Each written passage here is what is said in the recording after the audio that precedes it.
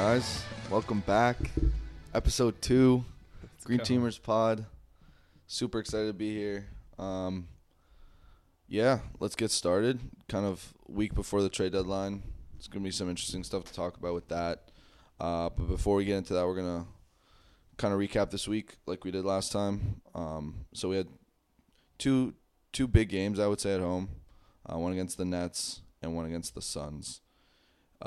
Very different outcomes though, and I think we're gonna do a little dive into why that happened. But overall, I think so we're gonna start with the Nets game. I think for anyone that watched, they know that was a super fun game. It really showed what this team's capable of when they're locked in, and then I think it can also. I don't know, Matt. What do you think? Yeah, so very obviously, as you said, very different games. The Nets game, I'd say we probably played the best we can play. Yeah, that's our The first quarter was insane. That's like the best I've seen. Tatum and Brown were just unguardable. Yeah. The Nets had no hope. 8 for 9, I think, from 3 to start the game was pretty sick. Just kept going, kept Yeah. chucking. The Nets have nobody.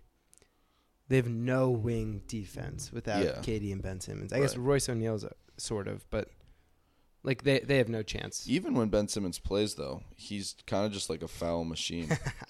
I saw something about him having more fouls than like points scored or like shots taken, something like that. Not surprising. Which is he's better than Seth Curry and Joe Harris, though. Yeah, that's for sure. Checking these guys, but no doubt. How good do you think KD is defensively, though? Also, I think he's great. Yeah. I think. You think he can go? I think he's Tatum like a or Brown? top. I mean, I think he can do a pretty good job. Yeah, I think he's like a top 10 wing defender. Okay. High praise for KD here. I know, big KD fan. Do you disagree?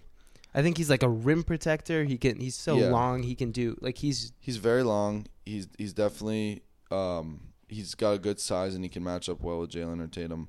But I'm kind of biased because of the playoffs. And I think even in that first game we played against them this year, when the Nets were healthy, Tatum just went to work. I mean, like, I don't know. He can definitely guard everyone else on the team. But I feel like Tatum's probably still got his number. So I don't know how much of a difference he would have made on the defensive end. But they definitely missed him out there scoring-wise because Kyrie was cold. The Garden was in his head. Boston fans, per usual, rattling him, and he only scored like 20 points, I think. Didn't even play in the fourth. But yeah, I thought that was a very good game, and that should be what the Celtics aspire to do every night when they come locked in. And as we're going to see in a little bit when talking about the Suns, when they're not locked in, they look like a shadow of themselves pretty much.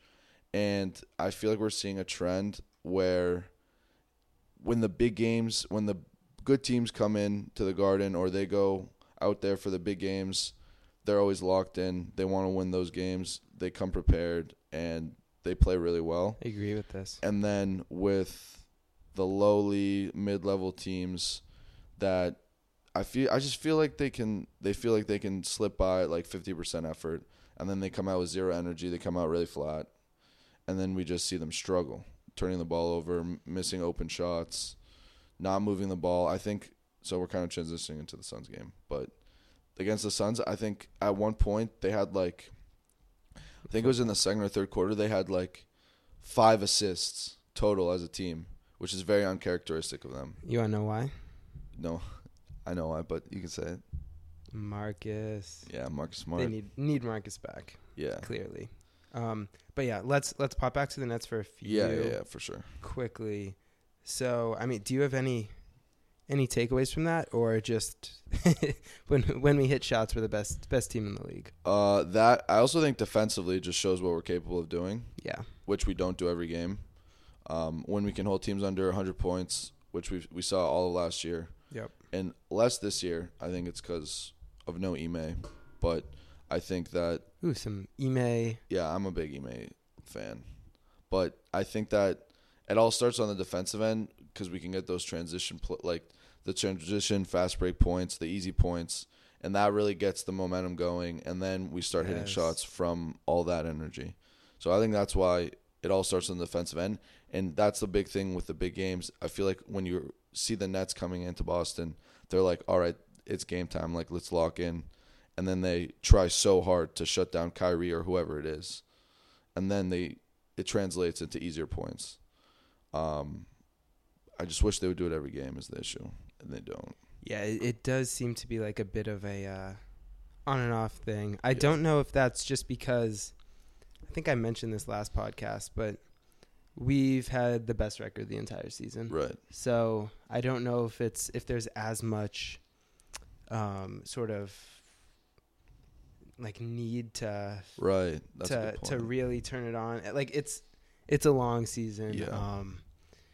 This is kind of a big thing from like some of LeBron James's Cavs teams. Kind of by the end, it's like the regular season doesn't like matter. LeBron knew he'd be there deep into the playoffs. Yeah. So it's like it's a little tough to turn it on every night.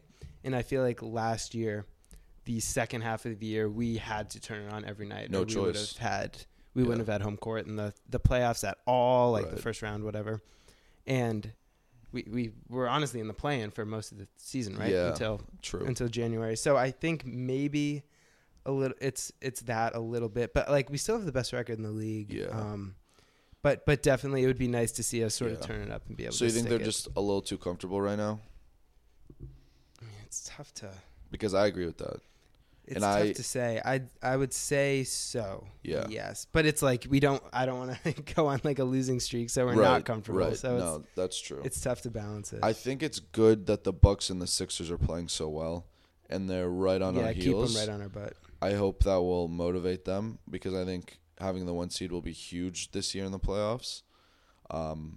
But I also think if you look back historically, the last like 10 years since Pierce and KG left, some of the most fun Celtics teams to watch were those underdog teams that had zero expectations. Yeah. Everyone thought that they were not going to be good, and then they would come out and blow everyone out and play like incredibly well, and they were so gritty and like just so fun to watch. And I feel like it's so fun that we're the best team in the league and we're so deep and all that, but I feel like that identity is really important to kind of maintain even while you're really good. And you just lost in the finals to the Warriors. You blew a game 4 at home. They could have been up 3-1. I'd like to see that more visibly in their identity of being gritty and being underdogs and having these expectations of, you're expected to go to the finals and win the title, but use what you failed at last year a little bit more. I know Tatum and Brown talk about it all the time, but it's not always visible in how they play, which bothers me. When's Marcus back? Good question. I was thinking about that today. Later, we're going to do predictions for the games this week, and I was thinking about maybe predicting Marcus comes back for the Sixers game. Okay. And then I thought about it a little bit more. Are they just going to hold him out? Knowing the Celtics, I think I would not be surprised if they just held him out to the All-Star break. And I'm not against that because I want him. Fine. He's so important to our team, and it's way more important that he plays against the Sixers in the playoffs than in like January or February. Yeah. So we'll see. With that. Yeah. But yeah, there's not sort of a ton else to kind of take away from the Nets game. Yeah. Shot insanely well, just blowout all the way through, kept the foot on the gas. So you good to move on to Phoenix? Yeah, let's do it. Sweet. Some more important takeaways I feel like from that game also. Yeah, 100%. Yeah, you can kick us off with that. So yeah, tough one. I feel like the energy was just, I don't know, it was cold out. Yeah. The players weren't ready. It was a tough game. A bunch of them didn't really look like they wanted to be here. I think, no, not at all. As you said before, the Suns haven't been great this year and obviously did not have Devin Booker. He's their best player. So the Celtics were probably like, all right, we can, like, we just blew the Nets out by 40. We can similar to walk what in happened here and beat them. What happened to, remember, against the Thunder with no Shea? Yep. Something like that. Although in the Suns game, something I would like to give the Celtics credit for, no matter what game, no matter who we're playing, if we're down, I don't have a shred of doubt in my mind that we won't come back.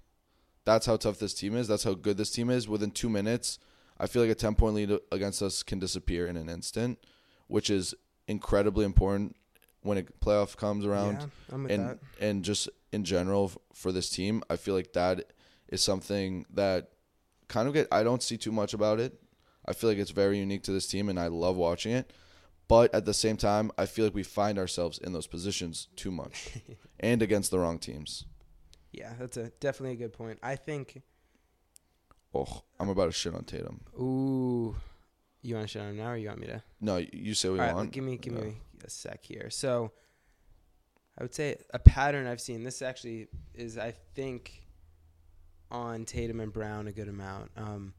I feel like when we are not hitting shots, we tend to settle a ton for threes, and our defense, energy, and effort go way down. Like you saw against the Nets, everyone was hitting absurd shots, and we had it the whole game. Energy was up, everything. Against Phoenix, shots weren't falling, especially for Tatum and Brown, right? And especially Tatum, which you're about to talk about, I think, in a sec. But yeah, when that happens, we got to be able to like drive hard to the hoop. Like Tatum didn't make it too. Exactly. He did get to the line a bunch. That's what I was gonna. Yeah. So a little credit there, but like you gotta figure out how to keep playing hard and bring in the level of intensity you need when your shots aren't falling. Exactly. So. That's perfect segue actually into the Tatum piece. So Tatum was 3 for 15 in the Suns game. He was 3 for 10 just from threes, which means he took 5 2-pointers. Let's assume they were all layups. He got to the line 12. He shot 12 free throws. Why are you shooting 10 3-pointers, okay, in a game where you're easily getting to the free throw line, driving to the basket? Think about if he was 3 for 20 with 5 more attempts in the paint. Think about how many more free throws he probably would have had. This is part of the settling thing, I feel like. We see it with Tatum. I feel we see it with Tatum a lot more. Tatum does have this is kind of annoying to say, but I think he has sort of a tough whistle, so I don't know if that goes into it a little bit for him. Maybe. I might push back a little bit just because he's been shooting a lot of free throws lately. Yeah. So I feel like he does get calls when he needs them, but he settles for threes so much, and especially on nights when he's not going. I get it that he has a green light. And I get it that he's Jason Tatum and he can shoot whatever he wants. But I feel like if he is more aggressive, going to the paint, seeing easier shots fall in, then that will make his three-point shooting a lot better. But when you're automatically settling just for three-pointers, chucking them up without, like, even what I hate the most is when he dribbles the ball up, no pass, no ball movement. It's a couple quick dribbles, you're already under 10 seconds on the shot clock. Step back three. Like, so he was 3 what are you for doing? 10's not awful. Like, I get it's the sentiment more than the actual numbers, but yeah, okay. He wasn't 30%. You're right, isn't bad, but the fact that his only 3 makes were from 3, and he shot 10 of his 15 shots from 3. It's a bad proportion of 3s to 2s. Is what I'm trying to say. But I will give him credit, only 2 turnovers, which we were shitting on him a lot last week for turning the ball over a lot. So props to him for that. Still somehow found a way to be +1.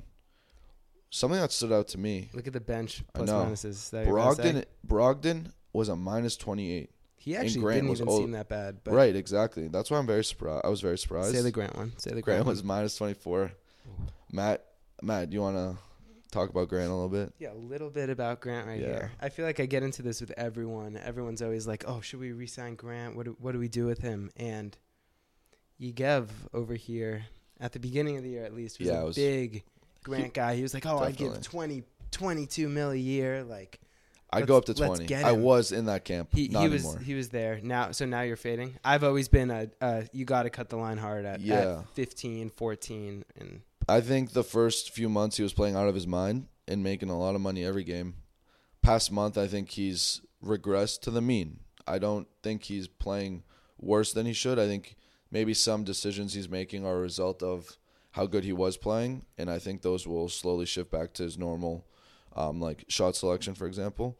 And yeah, I think he's back into that hard line of 15 mil for next year if we're going to re-sign him. But yeah, hopefully he turns it around. I think the All-Star break will be really good for the bench guys to kind of reset. Hey, and if you just take a quick look, Matt, Luke Cornett, again, neutral Cornett, +1 against the Suns. And Matt and I were both we went to the Nets game together. I was rooting heavy for Cornett. It might have gone up, too, because it was +1 with like 5 minutes left. Matt was preying on his downfall the whole game, but he finished with a +10, 12 points, 4 assists, 4 rebounds. Come on. It's a perfect guy off the bench. All right, I have a question for you. Let's hear it. So, you're the huge Luke Cornett praiser. I'm a stan. And so I feel like whenever we talk about the trade deadline, though, you're always sending me all these backup bigs to get. Is that because you're not actually confident in Luke Cornett? So, great question. I think last year in the finals, my heart broke when I started seeing Pritchard and Derek White and Grant Williams, who had been hitting their the shots they should be making, open threes in the corner. Hey, Derek won us game 1, baby. Easy shots that you're not you don't need to be a star to make. They started missing them in the finals when the only time it matters. And so I love Cornett. I think he's great for his role right now. I'm just very skeptical of how it's going to continue into the playoffs, then hopefully into the finals, which is why I think we need a little bit more of an established guy coming off the bench. And knowing our injury history, hopefully Rob stays healthy. If Rob isn't healthy, Cornett, I feel like, can fill that role well. But if it's Rob and Horford out, then you're really fucked. Yeah, it can't be. It can't just be Cornett. I actually agree with this sentiment. Cornett can play 10 minutes a game in the regular season. Fine, who cares? He's not. Right. I mean, he's fine. But I guess my whole thing with him is he can't play meaningful minutes in the playoffs. Exactly. Yeah. Exactly. So that's fair. Yeah. So we'll see. We'll see what happens. I really hope they make a move for a front court guy. But that's also just because I like the excitement. I feel like every deadline, I'm hoping they make a move. Last year was sick with Derek White. I feel like our needs aren't as big as last year, but getting ahead of it with another front court guy could be really huge, especially when I'm thinking the Bucks are gonna get someone good. I think the Sixers will probably make a move, so I'm more worried about making a move to keep up with everyone else because I don't think we're that much ahead of them right now, and a move for them could really make a difference. So I feel like to maintain our advantage, we need to do something. Beef up the bench a little bit. Give me your top 3 East teams in order that you're most scared of in the playoffs. Okay. In order, you can start at 3. Give me 3, 2, 1. Get some. That I'm most scared of. Anyone in the East. Yep. Okay. Yep. So let me think. I have 1, 2, and then I'm not gonna give the Sixers that much credit. All right. If you had asked me a few days ago, Brooklyn could low-key be my 3. Brooklyn's out. But I'm going to actually go Cleveland. At 3? Yeah. Okay. Miami. Dude, I'm scarred. You know this. And then Milwaukee. Most scared of Milwaukee by far. Holy shit. No Philly. No Philly. We own Philly. Wow, no Philly. What'd it take? Well, not that we own Philly. That's obvious. Yeah. No. But much better Philadelphia team than we've seen in the past for sure with Harden. Just you're more scared of the Philly, Heat and the Cavs. Man. It's Philly. We know how to defend Embiid. I feel like we have really good battles with him, but our guys know how to defend him. And then, I don't know, I feel like Harden's kind of a fraud in the playoffs. And I don't know, I just trust our defense enough. I think that's a series where our defense wins it for us. I don't know. That's just how I feel. How about you? What are your top 3? So I'm going to start with the obvious one. One, I'm going to go the other order, is Milwaukee. Right. With Giannis and all that. It's them, no question. Mm. I think Cleveland has to make a move. Right. For a wing. Okay. Some shooter.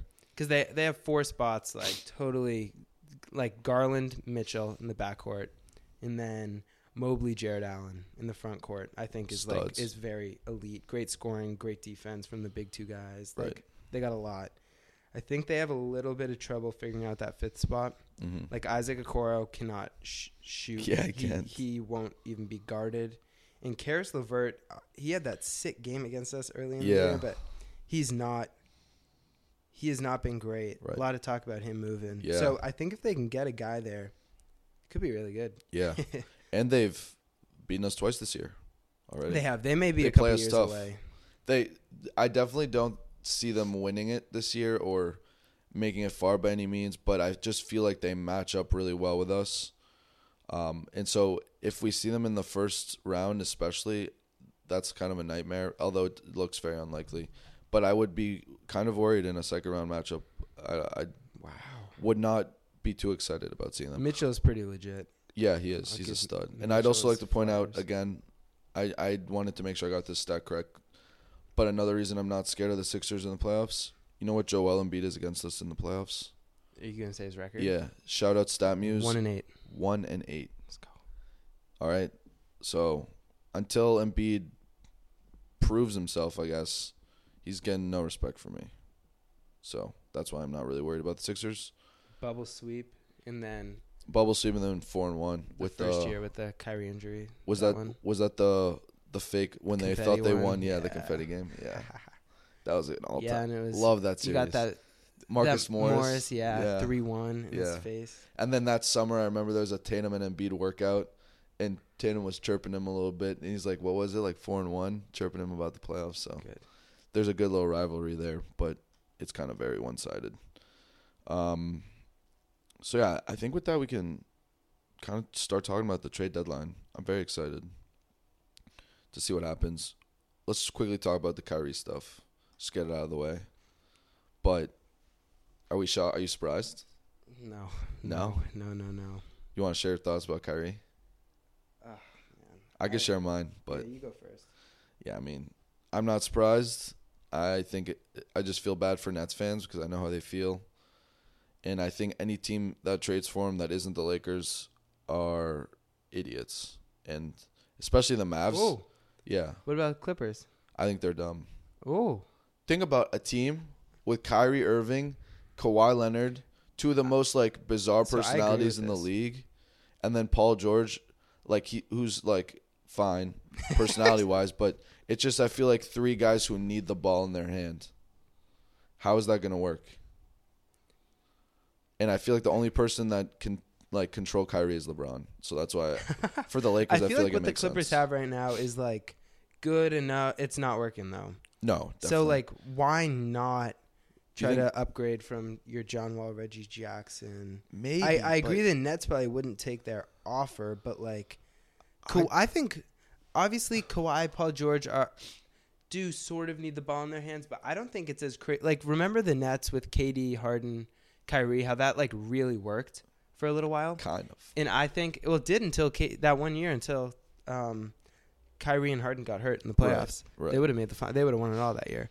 But I think Kawhi and Paul George actually need the ball a lot less than Harden and Durant do. I think Harden is very good at moving the ball. He's like a triple-double guy every night. Moving the ball. He's good about making that last pass and getting assists. But like, I think Paul George can kind of be a bit of a catch-and-shoot player at times.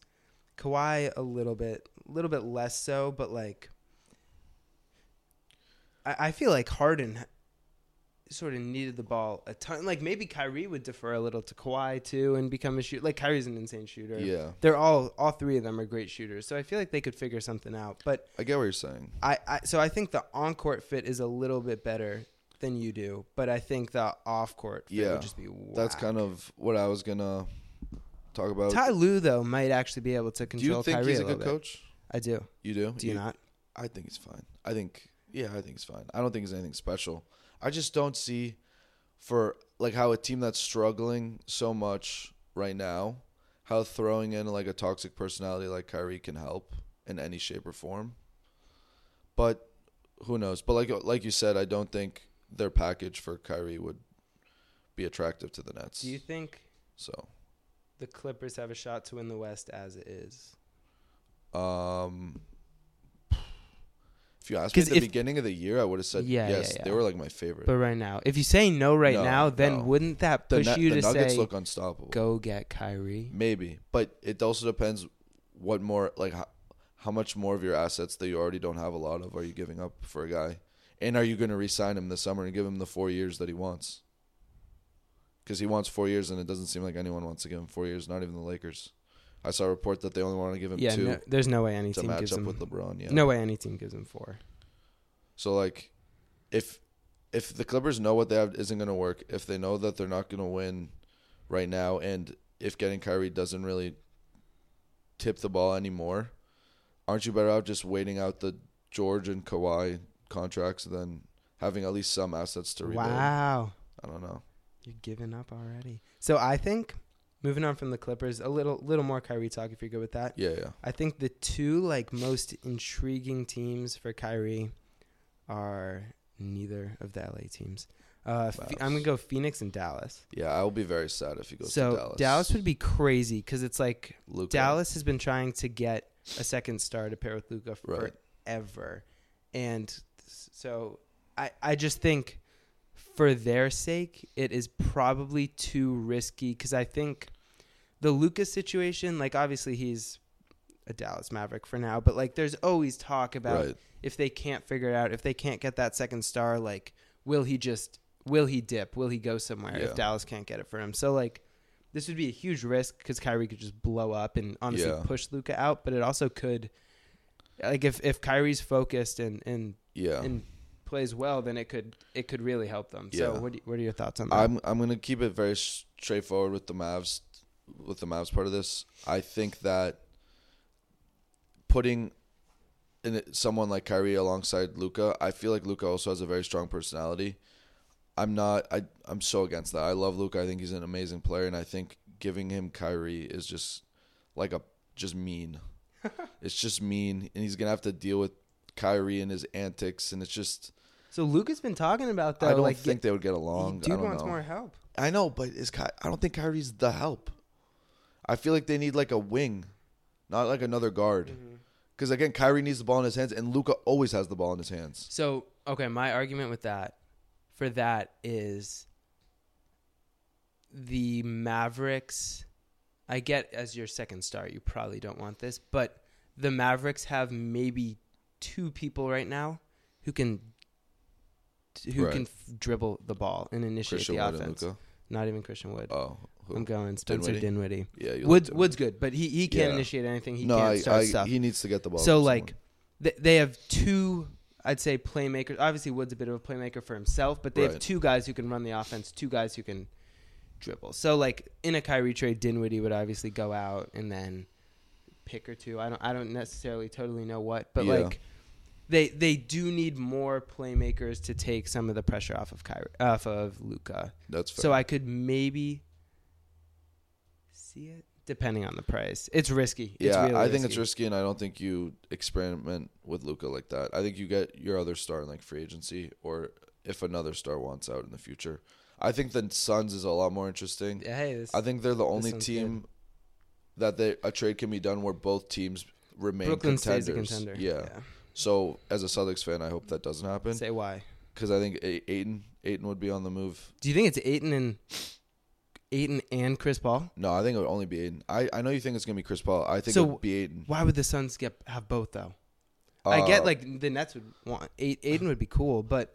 I don't know. CP3, Kyrie, and Booker. I don't think that's awful. I think that's pretty good. Do you know how bad that is on defense, though? I know. But sick on offense. There's so many more reports about CP3 staying put and, like, the Suns having no intention of moving him.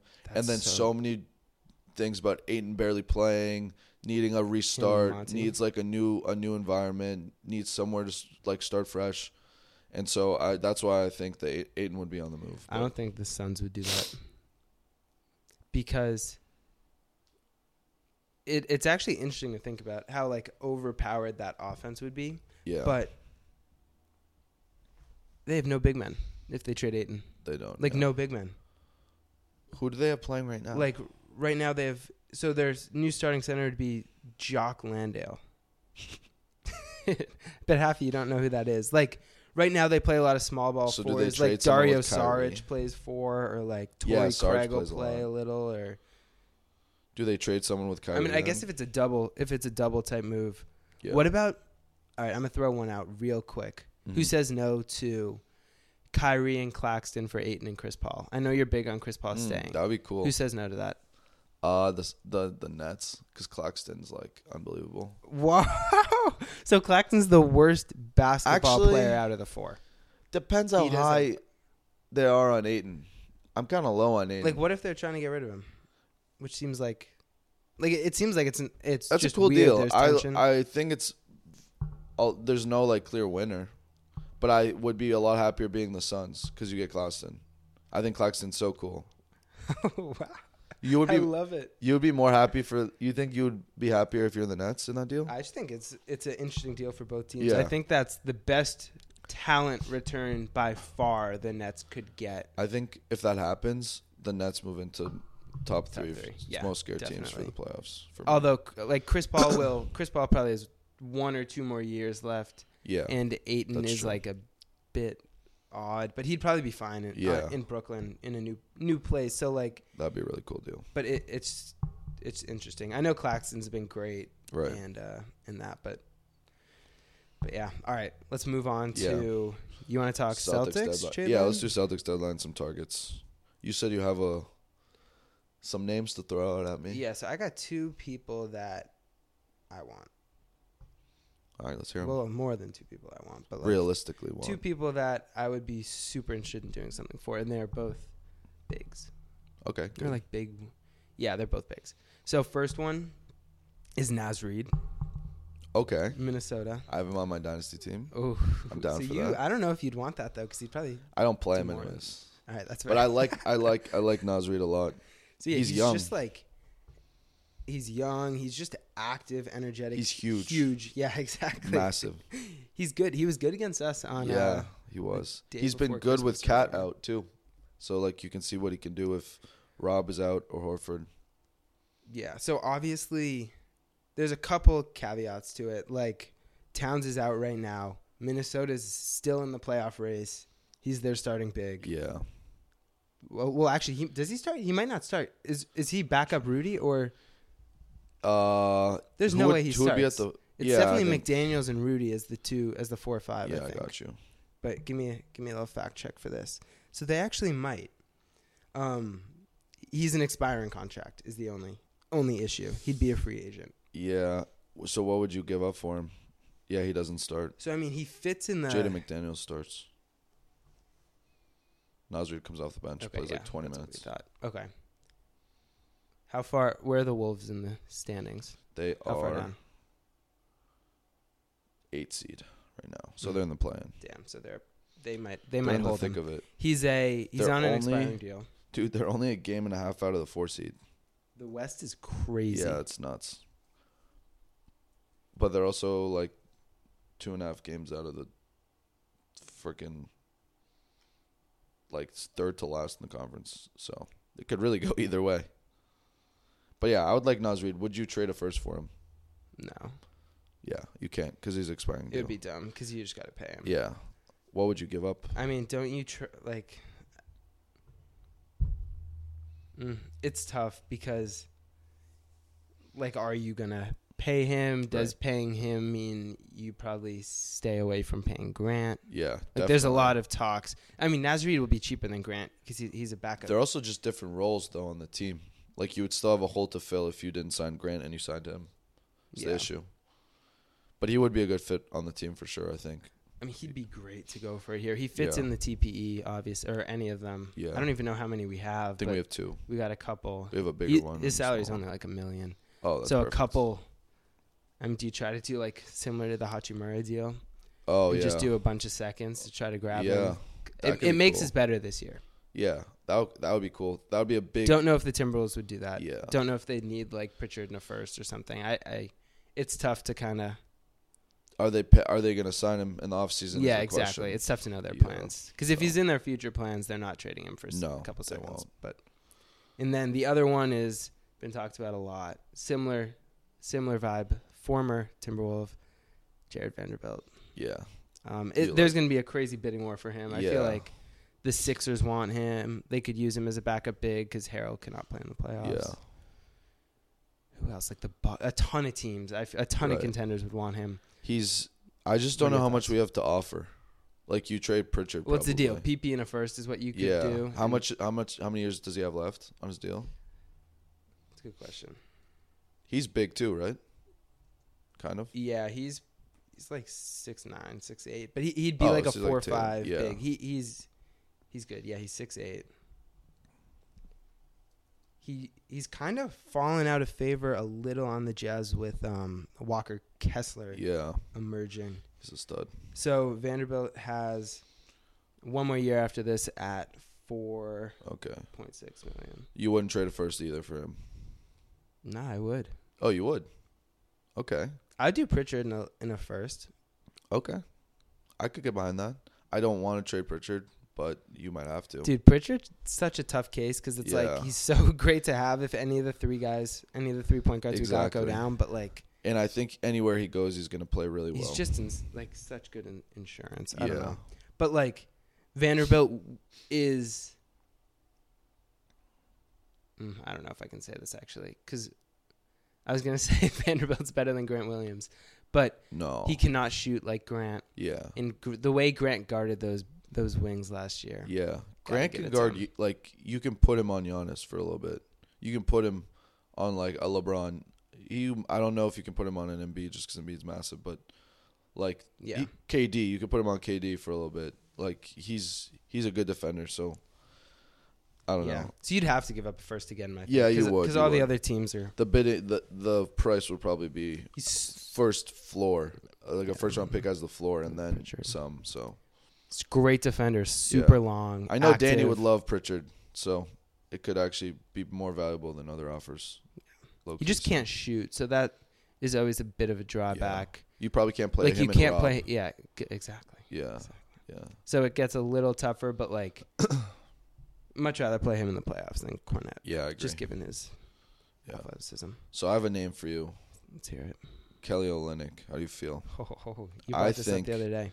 I think he would be a really good fit, and I think he probably won't be too hard to get. So my issue with him is I think his contract is low-key kind of big. Yeah, so we'd have to do like the Gallo, Pritchard, Cornette, and maybe Griffin. I feel bad for Gallo. He's been going to everything. I know. Like you always see him posting pictures of him on the bench and stuff. It's like he goes with them everywhere. He's on Twitter after every game, hyping up the team. Oh, it's only it's 12. That's not. I thought it was like 18 actually. Yeah. So 12 is not too hard to get to.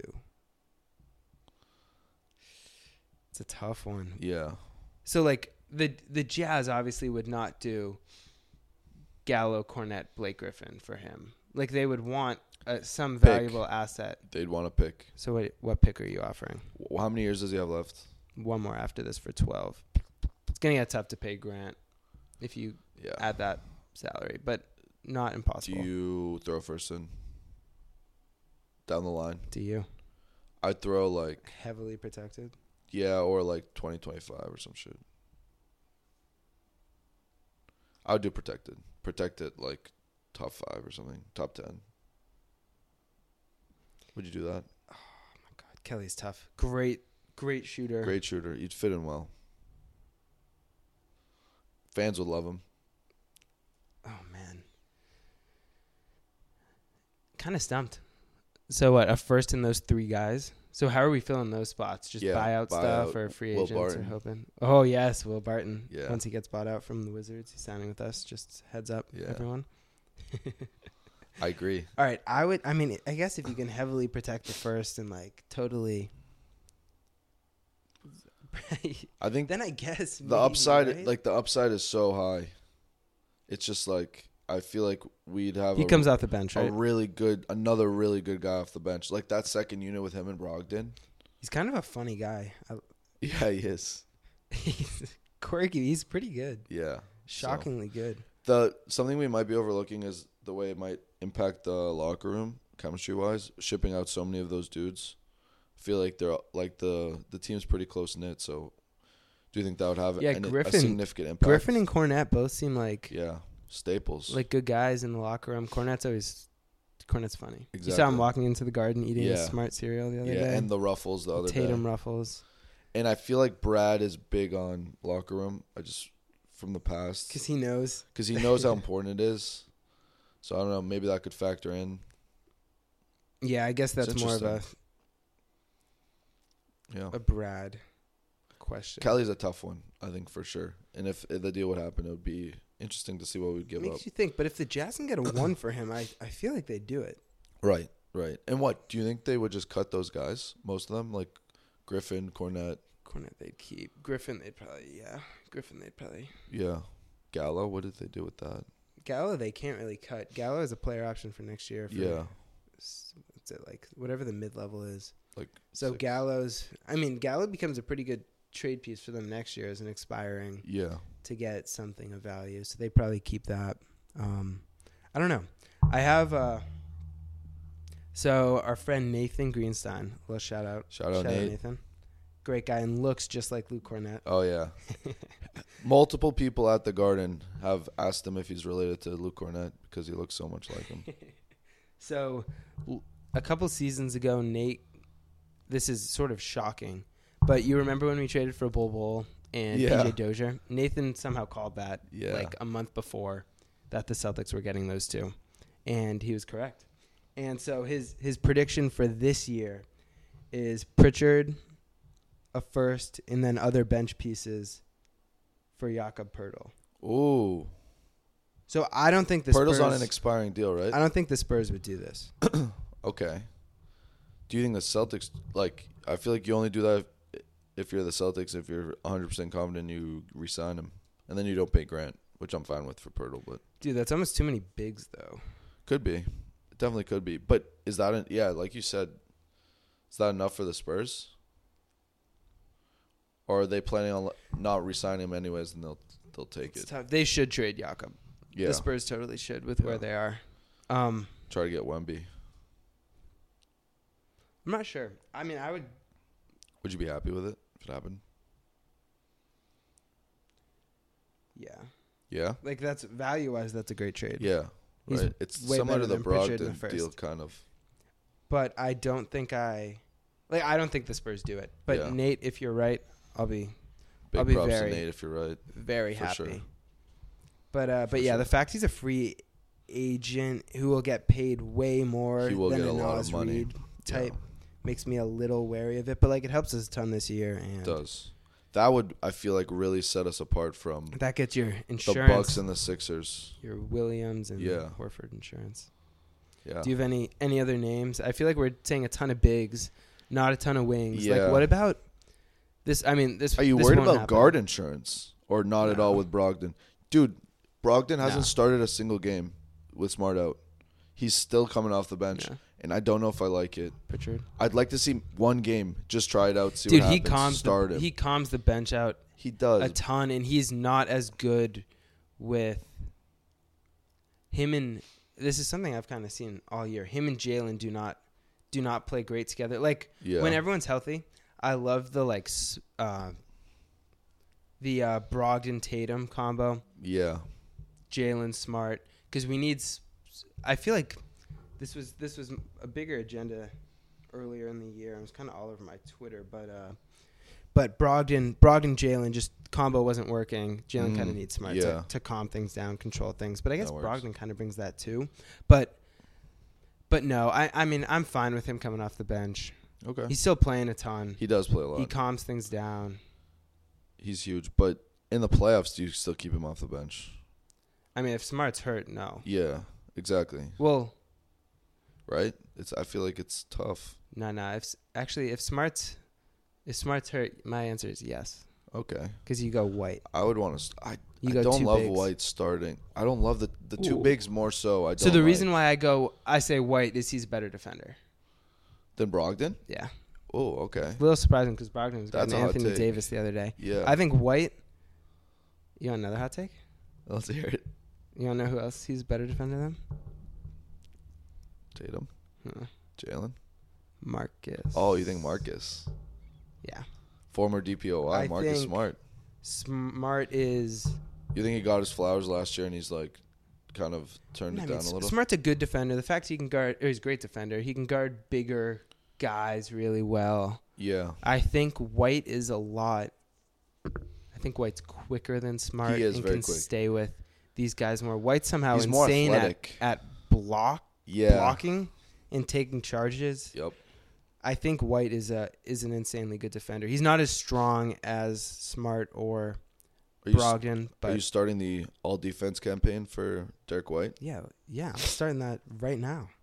I know my dad will be hyped with that. Yeah. I know he's a big Derek White guy. He's definitely good. He's definitely a great defender. I'm not arguing with that. They all kind of are, though. That's just our team for sure. For sure. I don't know though. I just feel like Brogdon in the starting lineup is a little bit more forceful and like he's a good. And I just think if we haven't seen him in that role yet, so it's hard to like see the impact on the starting lineup, but also on the bench in his absence. But I just think he has a like more of a point guard presence than anyone else in the starting lineup. Definitely, but that's what we've been lacking. I feel like with Smart out. Yeah. Right now, fair. And Smart obviously is a better point guard. 2 and 4 in the last 6 is without Smart, and like a lot of turnovers, barely cracking 100 points. Like I think we haven't scored. I forget what the exact number is. I'm gonna check really quick, but we haven't scored 100 out of the last 6 games, except the Nets. Or 3 times. So like in our loss, in 3 of the losses. So I feel like that point guard presence, that ability to facilitate the offense, move the ball, is very important to this team, and that's why I think Brogdon in the starting lineup would bring that, which Derek White, given that he's a great defender, doesn't. So I'm gonna come back at that and say that Brogdon obviously brings more of a point guard presence, but I think Brogdon sort of needs the ball. He's actually a pretty good catch and shoot guy, but I think when he's in a lot, you see him controlling the ball. Whereas White is just a total ball mover. Yeah. And I think when you have Tatum and Brown starting, that's okay.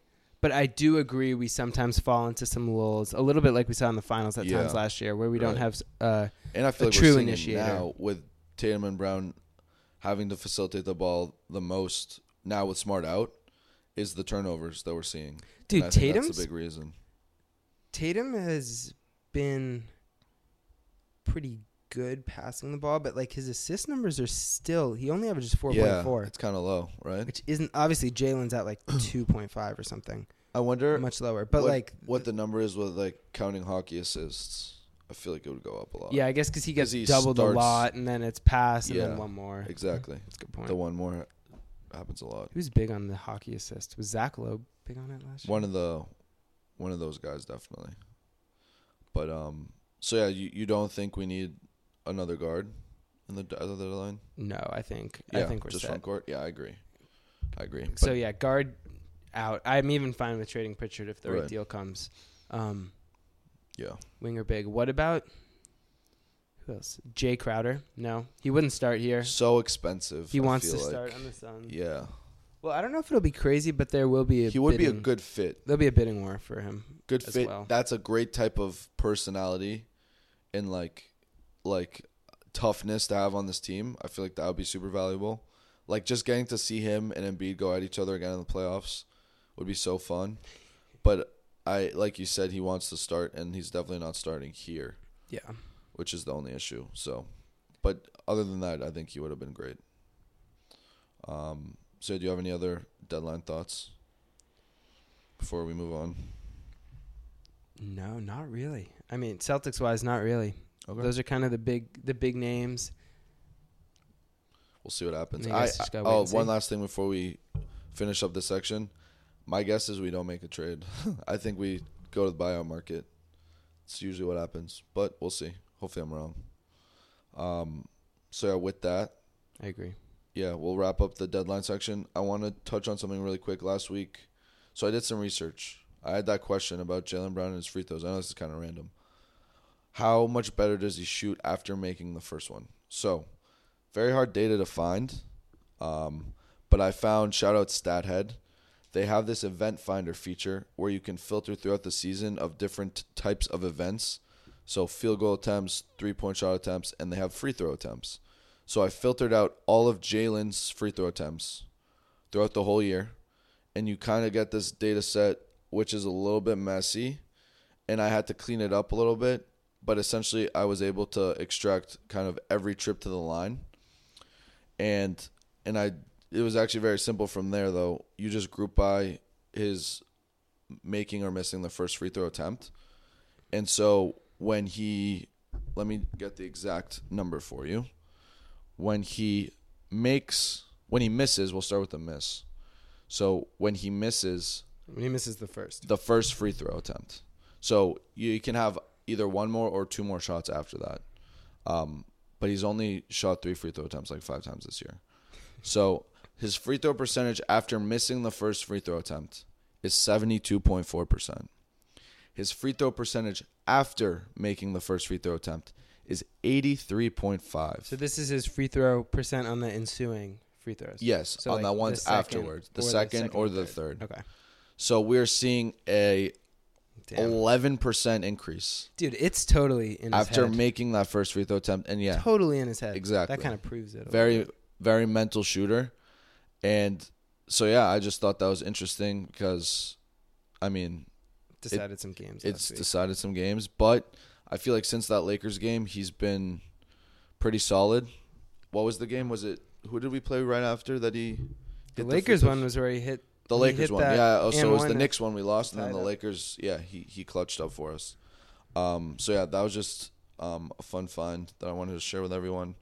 And I haven't done the same analysis on the rest of the league, but I'm not trying to say Jalen's different from everyone else because I'm sure that we'd see maybe not as big of a jump of 11%, but I feel like we'd see a similar trend of kind of a confidence boost in the ensuing free throws. Yeah. So, but yeah, good just find, something man. interesting. Good find. Thank you. I know we're kind of jumping around right now, but got one more question from Kian. Oh, let's go. Okay.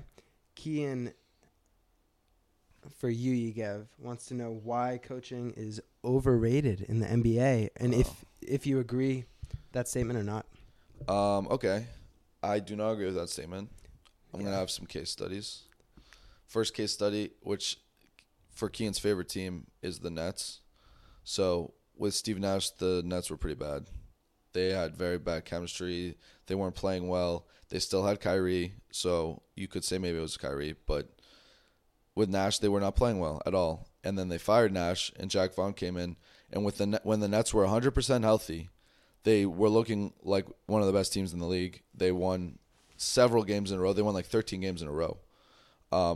So case study number 1, I feel like a new coach makes a huge difference. Case study number 2, we were pretty mediocre with Brad Stevens. You throw Ime Udoka in their first season. Yeah, we started out rough, but we made the finals the next year, something Brad could not do in any of his 6 or 7 seasons. Brad hate for no No, reason. I'm not hating Brad. I love Brad, but my gosh. It's just the coaches make a huge difference for the locker room, for the culture. It depends if the players respect the coach a lot. Just because the Celtics are good right now with Mazzulla, just as much or maybe better than they were with Udoka. Seems like they respect him. They respect him. That's why. And it's because Mazzulla was coaching under Udoka, so he knows what works and what doesn't with these players, with this team.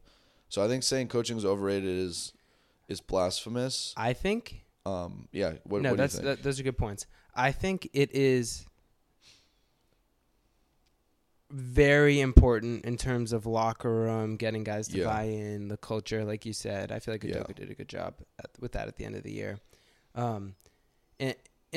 It's really important to have a coach who can motivate and get people going in the NBA. But I will agree with Keen and say it's a little bit overrated in terms of on-court play. Mm-hmm. I think especially in today's NBA. Yeah, where it's just, there's so many stars and that obviously matters way more. Like Brad Stevens, a great on-court X's and O's guy versus Ime Udoka.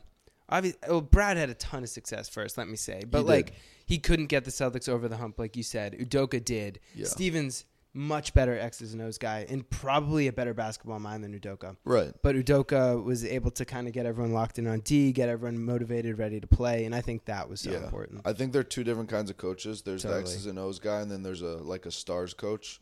Like Brad couldn't get out of the stars what Udoka could because I feel like the X's and O's just works more for those more underdog teams with less ball dominant, less flashy players. as opposed to Udoka, who's kind of like more free range, less drawing up plays, more so trusting your stars to make the right pass, make the right play.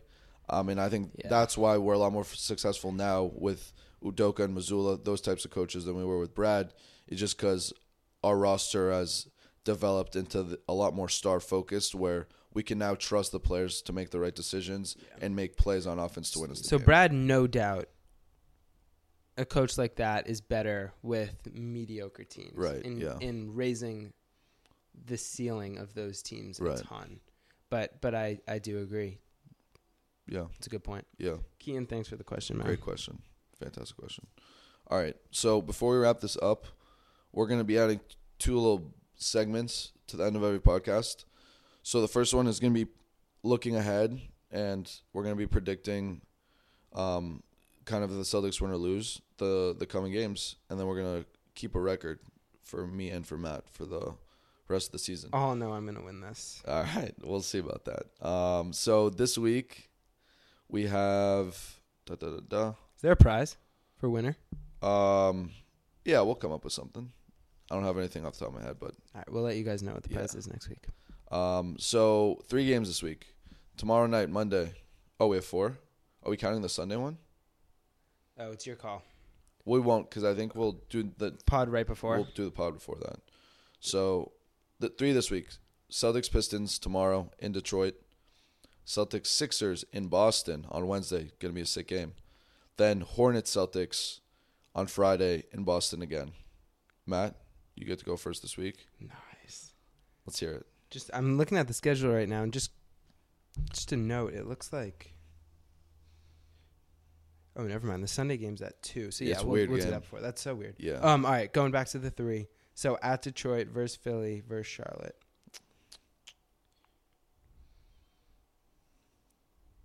No pressure. Do I go game by game? It's not like an overall week game record. by game. Okay, Detroit. I think you might say lose, so I'm going to go with win. Okay. I'm going to catch you on that. I'm going to go win at Detroit. Oh, this is kind of a homer answer by me, but I think 3-0. Okay. I think, as you said, we're usually ready to play against the top teams in the East. The Philly game should be a great game, but I think I trust us to come ready to play. And then I think Detroit and Charlotte are just too poor defensively. Like, you remember Tatum scoring 50 against Charlotte like a week ago or 2 weeks ago? Like, they just can't guard him. So I'm going 3-0. Okay. Okay. So I'm actually going to go win against the Pistons. I thought about it a little bit more. I was talking so much shit about the Sixers early on in this episode, so obviously we're going to win against the Sixers, but I might have just jinxed it, so who knows. And then my hypothesis is we're going to rest someone, Tatum or Brown, or maybe both, on Friday. And so I think we're going to lose to the Hornets on Friday. So we'll see. We'll see what happens. And I'm assuming also we don't have Marcus Smart for the 3 games. Yeah. So 3-0. I think it just looks like a good rest night right there between the Sixers and the Grizzlies games. But yeah, rest up before Memphis, Milwaukee, and then exactly to close it out before the All-Star break. No. But we'll see. We'll see what happens. Cool. So we'll write those down. And then the last segment is we're calling it the State of the Celtics. So based off how they've been performing recently, that's kind of up for each of us to decide what recently means. But are they either on the rise, stagnant, or on the decline? So we each pick one and kind of explain why we think that. Do you want to go first, Matt, or should I? You started out. All right. So don't hate me for this, but on the decline, 2-4 in the last 6. I know we were at a 9-game win streak before that, but I just feel like I don't love where our energy's at right now, and I'm gonna go with on the decline right now. I hate you for that. I'm sorry, but I just haven't been too impressed with. We talked about this a bunch today, but their lack of effort, their choosing of which games they want to show up for, and then I just don't love how the whole Smart injury has been affecting them, and assuming I'm guaranteeing that I'm assuming that he's not going to play until after the break. So I'm just a little bit worried. And then we have these big games coming up, so who knows? But I'm setting them up really well to prove me wrong and surprise me and make me really happy by getting some big wins before the All-Star break. So we'll see. Matt, what do you think? I think I'm going to go with stagnant. Okay. Obviously, 2-4 is not good Right. in the last 6 games. I thought the Brooklyn win was probably one of the best games we played all year. I know Brooklyn was a little undermanned, but our offense, this was like how it was at the beginning of the year. Right. We were just running, could not miss. Like it was great. Phoenix game was tough, and obviously last week was a little rough. Right. But I think we're chugging along. Okay. Yeah. You're more optimistic than me. Obviously, if they go ahead and drop 2 of the 3 this week, big flip. That'll be tough. They could totally drop the Pistons game too. Dude, the Pistons were more of an issue last year, weren't they? They They're were. like the Magic of this year, right? Yeah, they were. I don't know. I'm just a little skeptical. Yeah, they could. We'll see. But yeah, I'm sticking with stagnant for now. But with a tough week, it could drop even lower. Plummet. But they could also go 3-0 and then we might be on the rise next week. We'll see. All right, cool. So thanks. That'll wrap up episode 2. We may / probably do a trade deadline special episode just to recap what happened, even if it's with the Celtics or without, on Thursday night. So stay tuned for that. And then, we'll be back next Sunday for our usual time. All right. Awesome. Thanks, guys. See you later.